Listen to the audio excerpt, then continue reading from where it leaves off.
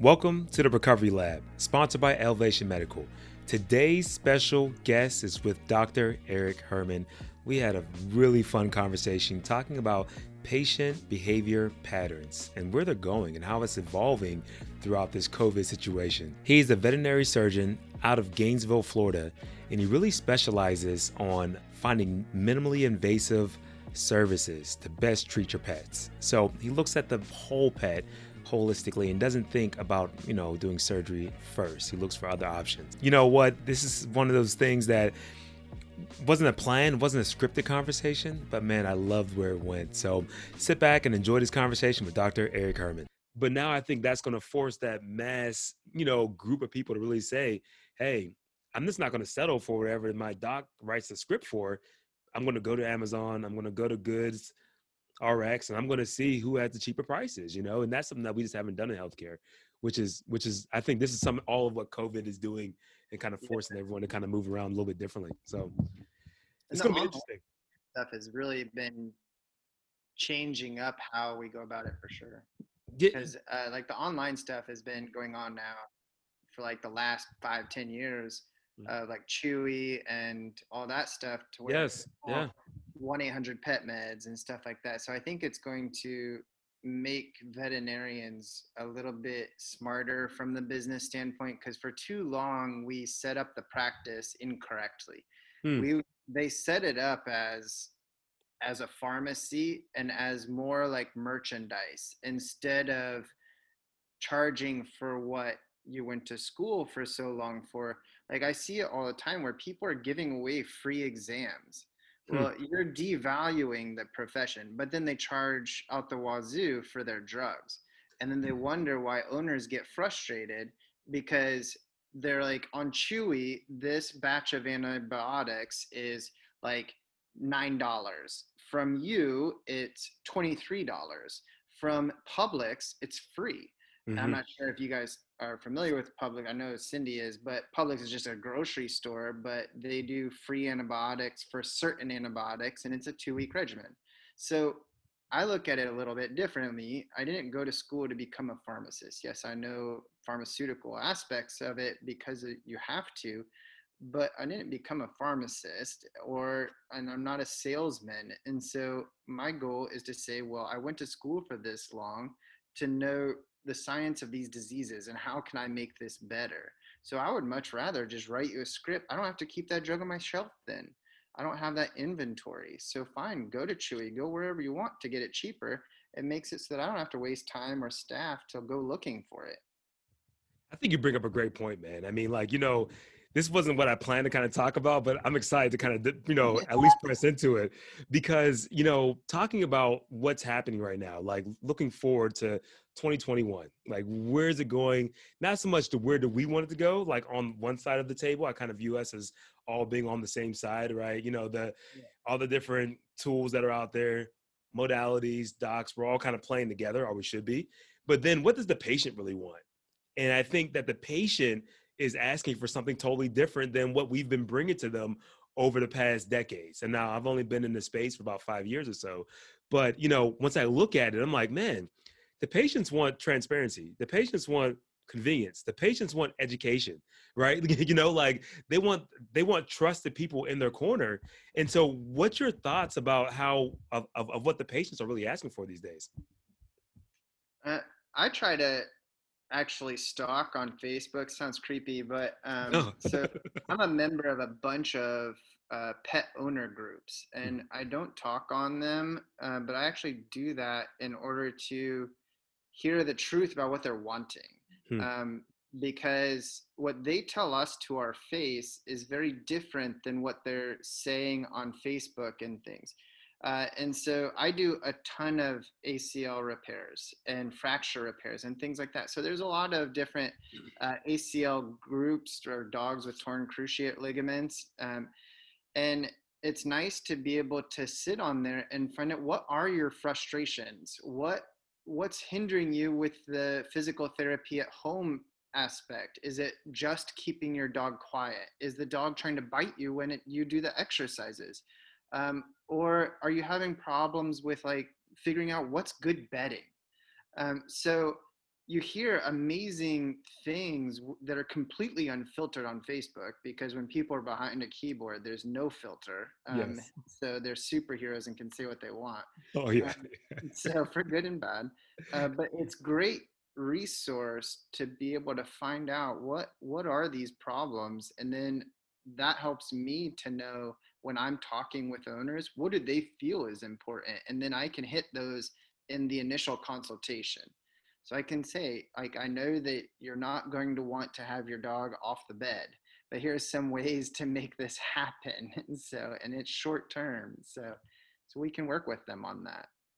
Man, I gotta say, I try to do a couple interviews a week at least, and it's the first time I've heard a doc talk about doing market research the way that you just did. I mean, like going and listening to your patients. Oh man, I mean, it's so simple, but that's the beauty of it, All right? right. Because they're laying out exactly what you want them to say to your face, but maybe they don't have the courage, they don't feel like they want to, or they're just not in the mood to even open up, whatever the case may be.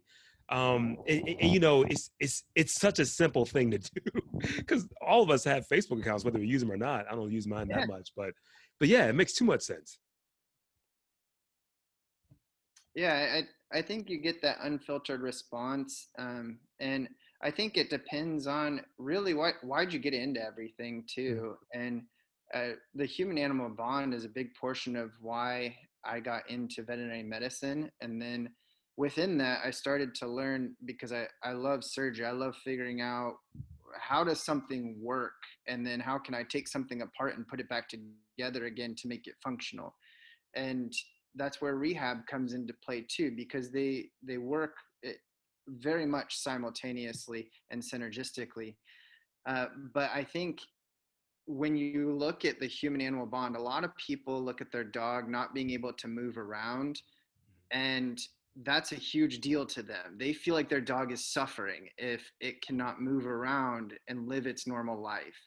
And so my whole career goal is to figure out how can we make pets move around better, Mm. because if they're having problems where they're limping or they're getting around too slow, or they can't even get up and move around, period, then my goal is to figure out how can I take what's wrong with them, first figure out what's wrong with them, and then sometimes that takes different diagnostic methods. But then once you figure out what's wrong with them, how in a multimodal approach can we make this work? Is it something where an invasive method like surgery is the best, or is it a rehabilitation method that's the best and you don't have to cut anything? So I actually get frustrated owners sometimes when they're sent to me for a surgery, and then I'm telling them, I wouldn't do surgery in my own dog for this. I would recommend that you do this, this, and this from a rehab perspective.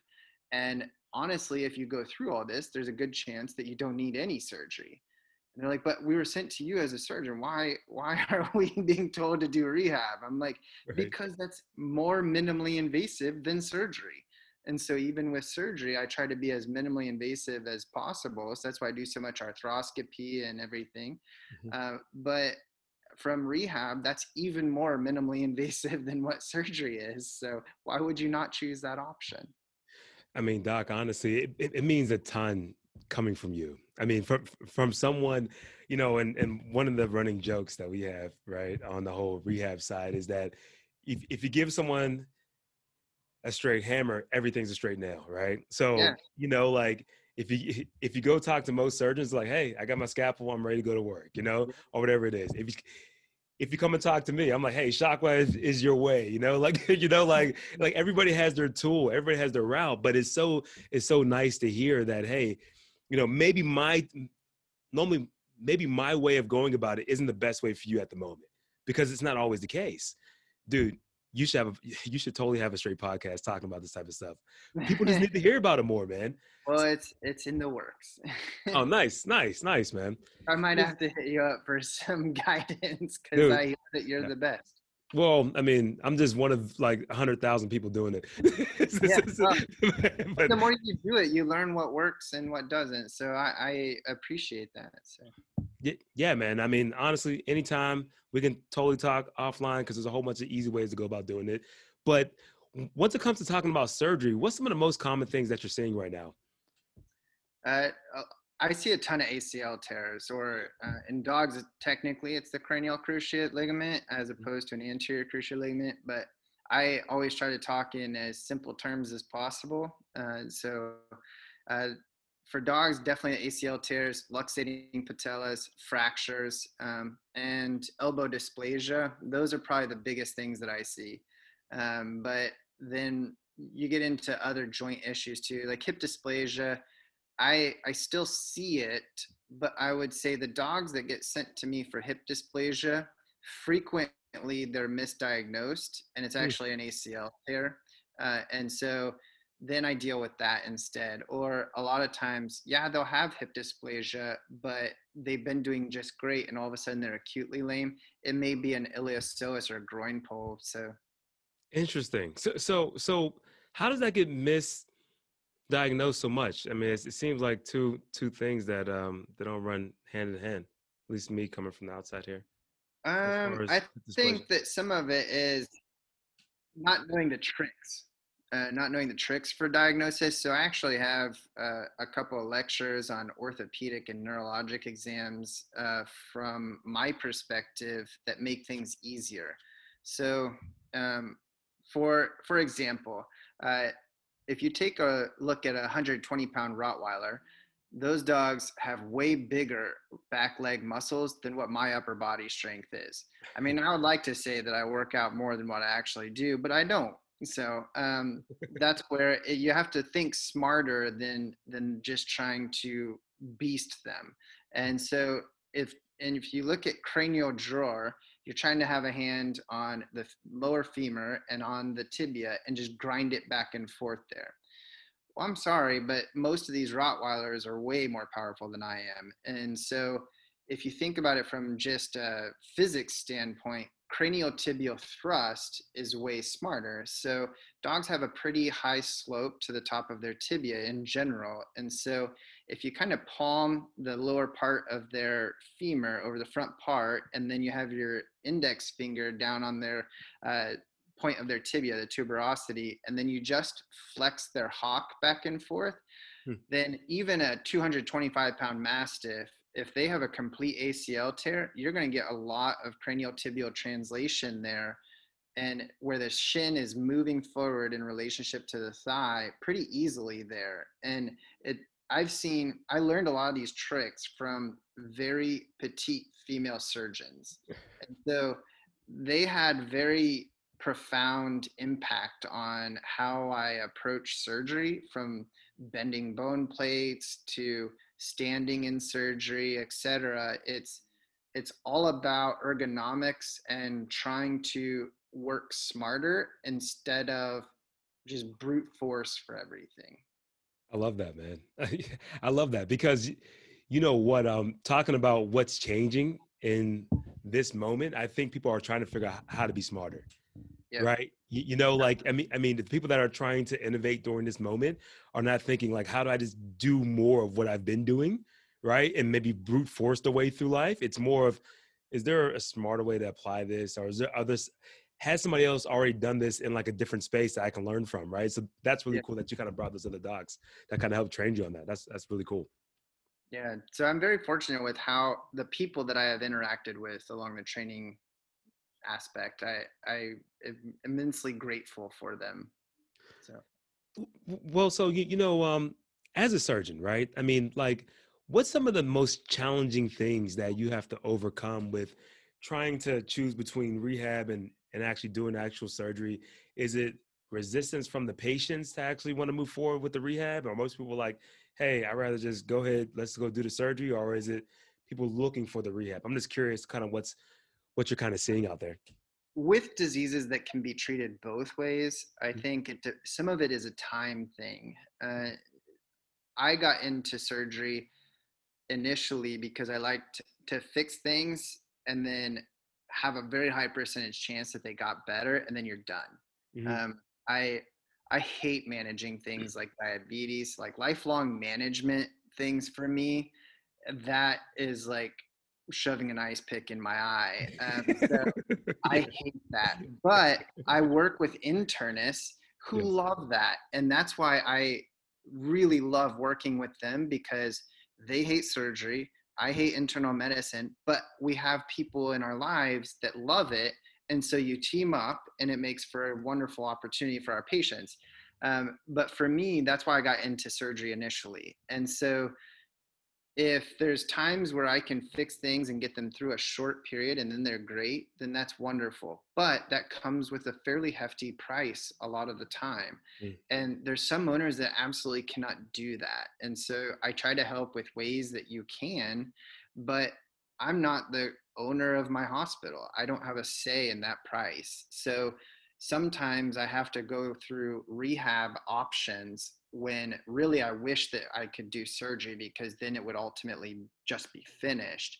But then in other routes, I try to do rehab first, because there's a good chance that with enough rehab, then that will take care of the problem. For example, like if you have medial shoulder instability, where part of the joint capsule is broken down with the ligament that goes down the joint capsule there, then if that is strained and just kind of frayed a little bit, that can be a very significant cause of lameness. But a lot of those, if you manage them with like platelet-rich plasma injections into the shoulder, laser therapy, sometimes shockwave therapy. I prefer shockwave therapy over that while they're sedated for their PRP, because we've also found that it can enhance the PRP release. And so that's my preferred method. But then also something as simple as a neoprene vest that just keeps their elbows up against their body nice and tight. Yeah. That is a time consuming process. But if I can keep that patient out of an OR with that, then that's a success. So it sometimes can be trying, but I think that's the part, the timeline is what most owners are more hesitant to go the rehab route, because they have to bring their dog back more frequently, or they have to do more at home, and they have hectic lives, and we're saying, okay, go home and 4 times a day do all these exercises. They're like, that's not my full-time job. I've got stuff to do. I have kids or whatever that may be. Like, they just don't have time for that. And I'm in I mean, yeah, Gainesville, Florida is a city technically, but it's nothing like Manhattan or Chicago or New York, or New Jersey, with like the multiple places outside of Philly. You have these metropolitan areas where people have to drive a good distance and they're okay with that. Mhm. But in this rural area, people don't like driving. So if I had people just driving like 30 minutes away, which is from technically a separate city, they don't like coming in weekly for 30-minute appointments with that. So they don't want to drive 30 minutes, an hour, 2 hours, or whatever, and be there for 30 minutes for rehab. So um, that's the biggest thing. But then the cost wise for surgery is why they don't want to do surgery most of the time. So you're either going with cost or you're dealing with time. I think that's a really good way to kind of look at it. Both of them kind of come with their own separate challenges, right? Like where you are gonna have to make that time investment, because rehab people want it to be like, all right, rehab process starts, boom, we're out of here next week, back to living my life. But unfortunately, it takes a little bit more commitment than that. And obviously, trying to do surgery is it's just time. I mean, it's very costly, right? I mean, this is hard to get through doing surgery for anything less than what 1 or 2 sessions of like rehab might even come up to, right? And I mean, so thinking about Shockwave with PRP, I'm just curious, like, what's your overall process with like doing that? Is it something where you do Shockwave first before you do the PRP injections, or are you guys doing any type of like, exosomes as well, or any other type of stem cells? Just Yeah, curious. I do stem cell therapy too. I predominantly use PRP because of when I'm seeing most of these patients, Mhm. just in the disease process. I more commonly, and I know people that do this differently than I do, but I typically will do PRP in more mild to moderate diseases. And then when I get into severe osteoarthritis, that's when I go more stem cell route. Mhm. And I definitely know people that do that very differently than I do. They hit stem cells a lot faster than what I do. But I've just had good success with PRP. And so that's why I typically will go that route. But if I'm doing laser and shockwave in the same PRP session, then I'll do laser after I draw off the blood and they're spinning it down. And then I inject the PRP and then I do the shockwave after. Interesting. And so, Okay. Cool. so that's how I do it. But No, no, no, no. You know what I mean? I think that there isn't a whole lot of hard research that I could find out there in the web about it. So I think it's more of an art form about kind of what you're seeing as far as you getting positive outcomes with it. So if it's working, then that's all that counts, man. You know? yeah, exactly. So Yeah. So talking about some other tools that you use, because you already mentioned laser. Is it like a class 4 laser that you're using? yeah, class 4. I use the companion laser, Yep. and then now with the help of Cindy, we have the piezo wave to be able to use that, and then outside of that, it's a lot of manual manipulation, balance balls, things like that, and of course Cavalettis. But I don't have an underwater treadmill. That's one thing I would really like to have. Just many orthopedic procedures as I do, underwater treadmill would be fantastic to try to get that muscle mass back faster. And so Yeah, yeah. I mean, yeah, I would say that's definitely has become one of those staples. It seems like having that actual underwater tread. But I'm really curious about how you mix in laser and like shockwave, because I know a lot of people have lasers and people are trying to figure out what's the right mix to bake in doing shockwave therapy with the laser. What's been your whole process, or at least thoughts on how you kind of use them in conjunction? I think it depends on what you're going for. Like for example, I have a dog that um, both of his front legs are just train wrecks. He has pretty severe angular limb deformities, and so we did angular limb deformity correction for part of it, but we couldn't fix everything because of how malaligned the joint is. And so his radial head has been luxated, and he's over a year and a half old. Mm. So the cartilage has all remodeled. And so if I went and put that radial head back into the elbow joint, then it's that dog's never going to walk correctly, even if I did that. And so for that reason, I corrected the ulna so that way it got out to the proper length of the radius. And then when we were trying to get that bone to heal, I was using shockwave over the ulna where I did my osteotomy, and then also within the ulna or ulna slash elbow joint for the fragmented coronoid process that was there. And then that was managing just that focal part. And then his muscles were so tense throughout his recovery period. So I was actually lasering from his carpus to his shoulder consistently. So just Mm. kind of going over all of those muscles, just because if I would have done shockwave through that, all of those muscles, I'd been sitting there for honestly way too long. Yeah, yeah. So I was just using the laser, and that helped loosen up the muscles really well. And then the shockwave was more so used for the pain relief in the elbow joint, and then also to help speed that bone healing in the ulna there. Therapeutic ultrasound would have been a good option too for the muscles, but I just don't have that. That would be another good one to have. Makes tons of sense, man. So pretty much you're more so having that laser go over that mid belly muscle work that you're doing, Yep. and then you use the actual shockwave right into the actual joint line. Is that Yeah, correct? exactly. I was using along the joint capsule insertions Mhm. and then at the osteotomy as well. And then I'm using the laser over most of the muscle bellies. Love that, man. Love that. So I'm just curious about timelines. How fast before you start using the actual laser and like shockwave post surgery? Is it weeks or is it days as far as timeline wise? Some of it depends on when they can come back. I inject every incision I make that is non-cancerous or non-infectious with Nocita, which is 3-day liposomal bupivacaine. And we found that shockwave does not change that. It's okay. You can release some of it from the liposomes, but it doesn't make it ineffective. And so I'm working on a TPLO study right now, and we are shocking those patients right after the surgery. So I don't mind doing that. But then, as far as laser goes, we have proven that laser will inhibit the nocita. And so for those, we always wait at least 4 days after. Most of the time, it ends up just because of timing, like a week. Sure. So. Well, I mean, just because you kind of brought up this whole study, now I'm curious. Can you actually talk about this study a little bit yet, or is it still too early?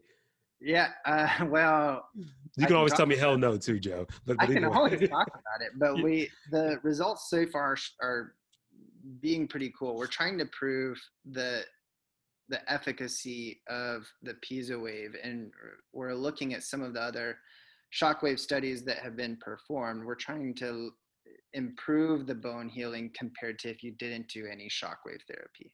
So there's a good number of TPLOs that are done in the country because ACL tears are the number one orthopedic injury that we have to deal with. And so with that aspect, we can use it as a model for a lot of these things. And so uh, Dr. Nina Kievs did a paper on showing the bone healing can be improved with shockwave. And other studies have looked at patellar tendonitis, post TPLO, or range of motion of the joint capsule. So the part of what I'm looking at is kind of a combination of all of those, seeing can we make the bone heal faster? Can we decrease the chances of having patellar tendonitis? Can we improve joint range of motion, etc.? So far, especially the range of motion has improved drastically. So love that, man. Well, you know what? I look forward to kind of checking out that whole study once it does drop eventually, man. Because you know, that's one of the biggest challenges of that's one of the biggest challenges that we have is really trying to have enough science to back up some of the outcomes that we're seeing with our eyes, right? Like, you can treat someone, and the best part about your industry is that, your patients don't lie. I work with a lot of humans that can say, "Oh, I feel better," or "No, things were going good either way." And a lot of times, especially a lot of the athletes I work with, it's like mental thing not to kind of want to just say that this tool has helped you. It's more so like I willed myself, right? yeah, And you have that whole thought process. But with your patients, there's no lying. It's like if he yeah, if if they feel better, they're gonna have a better gait. It just is what it is. They aren't gonna start, trying to lip it if there's not any real elements there. So really cool to kind of hear about that study coming out down the line, man. yeah. No.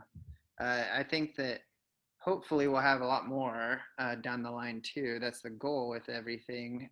But out of all of the modalities that are used in veterinary medicine, I think laser is probably used the most. Yeah. But if you look at the number of studies that are published, then shockwave has more studies published than laser therapy does, or from like the pulse electromagnetic fields from therapeutic ultrasound. It has more than any of those. So I think that if you look at the grand scheme of things, that's combining human studies and veterinary studies, but it has a ton of data to back it up. But for whatever reason, I don't think that as many practitioners are aware of it.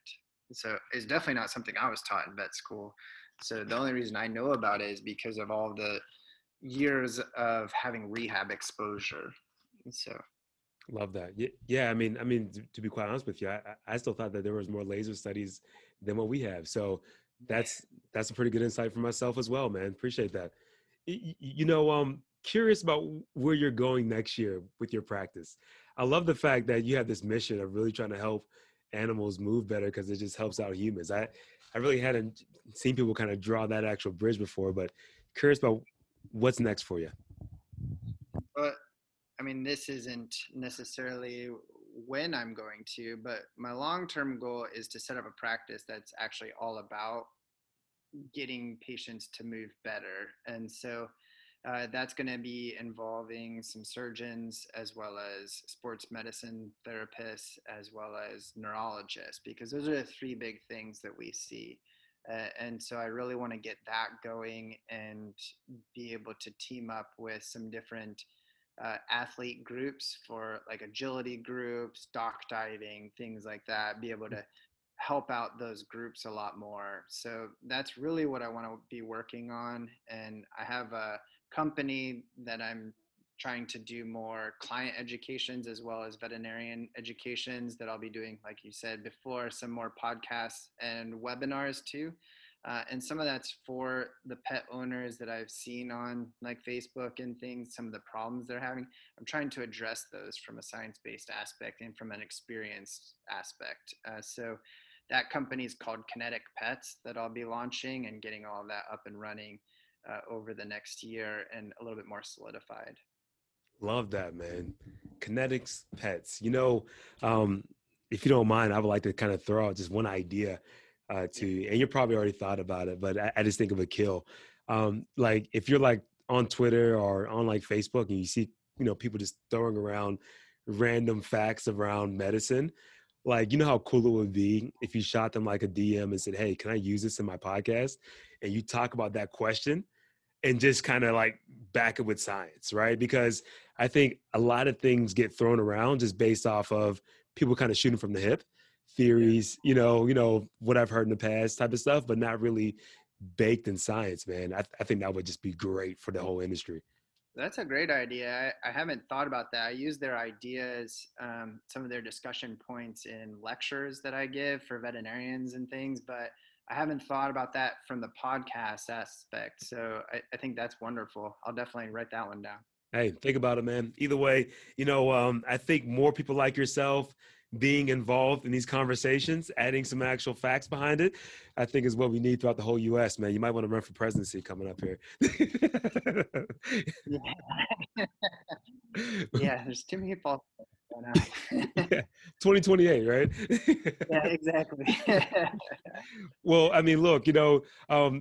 Eric, this is really good talking to you, man. If you don't mind, please tell everybody how to find you, websites, email addresses, if you don't mind kind of sharing that information. Yeah, absolutely. So we're actually getting the Kinetic Pets website up and running very shortly. So hopefully in the next few months, we'll be having that live. And the goal is to be an educational resource for everything. So we'll get that up and running. And then right now I'm working at Blue Pearl Veterinary Partners in Gainesville, Florida. So if you have any, hopefully not needing surgery, but if you need me, I'm there. One of the best compliments that I have from clients is when they tell me that they've enjoyed the experience with me, but they hope they never see me again outside of work. That would be the best place. So not seeing me at the job anymore. So I always appreciate that. If we can fix them and be done, then that's the goal. So. Absolutely, man. 100%. I love seeing all my dogs like at the grocery store, not on the job. Exactly. They have lives too. So. Yeah, 100%. Well, you know what, man? Honestly, thank you so much for just taking a moment to kind of join us on a Friday in the afternoon. I know you probably had a busy week like most people, but thank you again for just kind of carving out a moment so we can speak. No, I really appreciate you guys taking the time to let me be on here, and hopefully we can get some more talks going. I'd be happy to come back whenever. Absolutely, man. We would love to have you back. All right. Boom. We're out of here. Thank you, guys.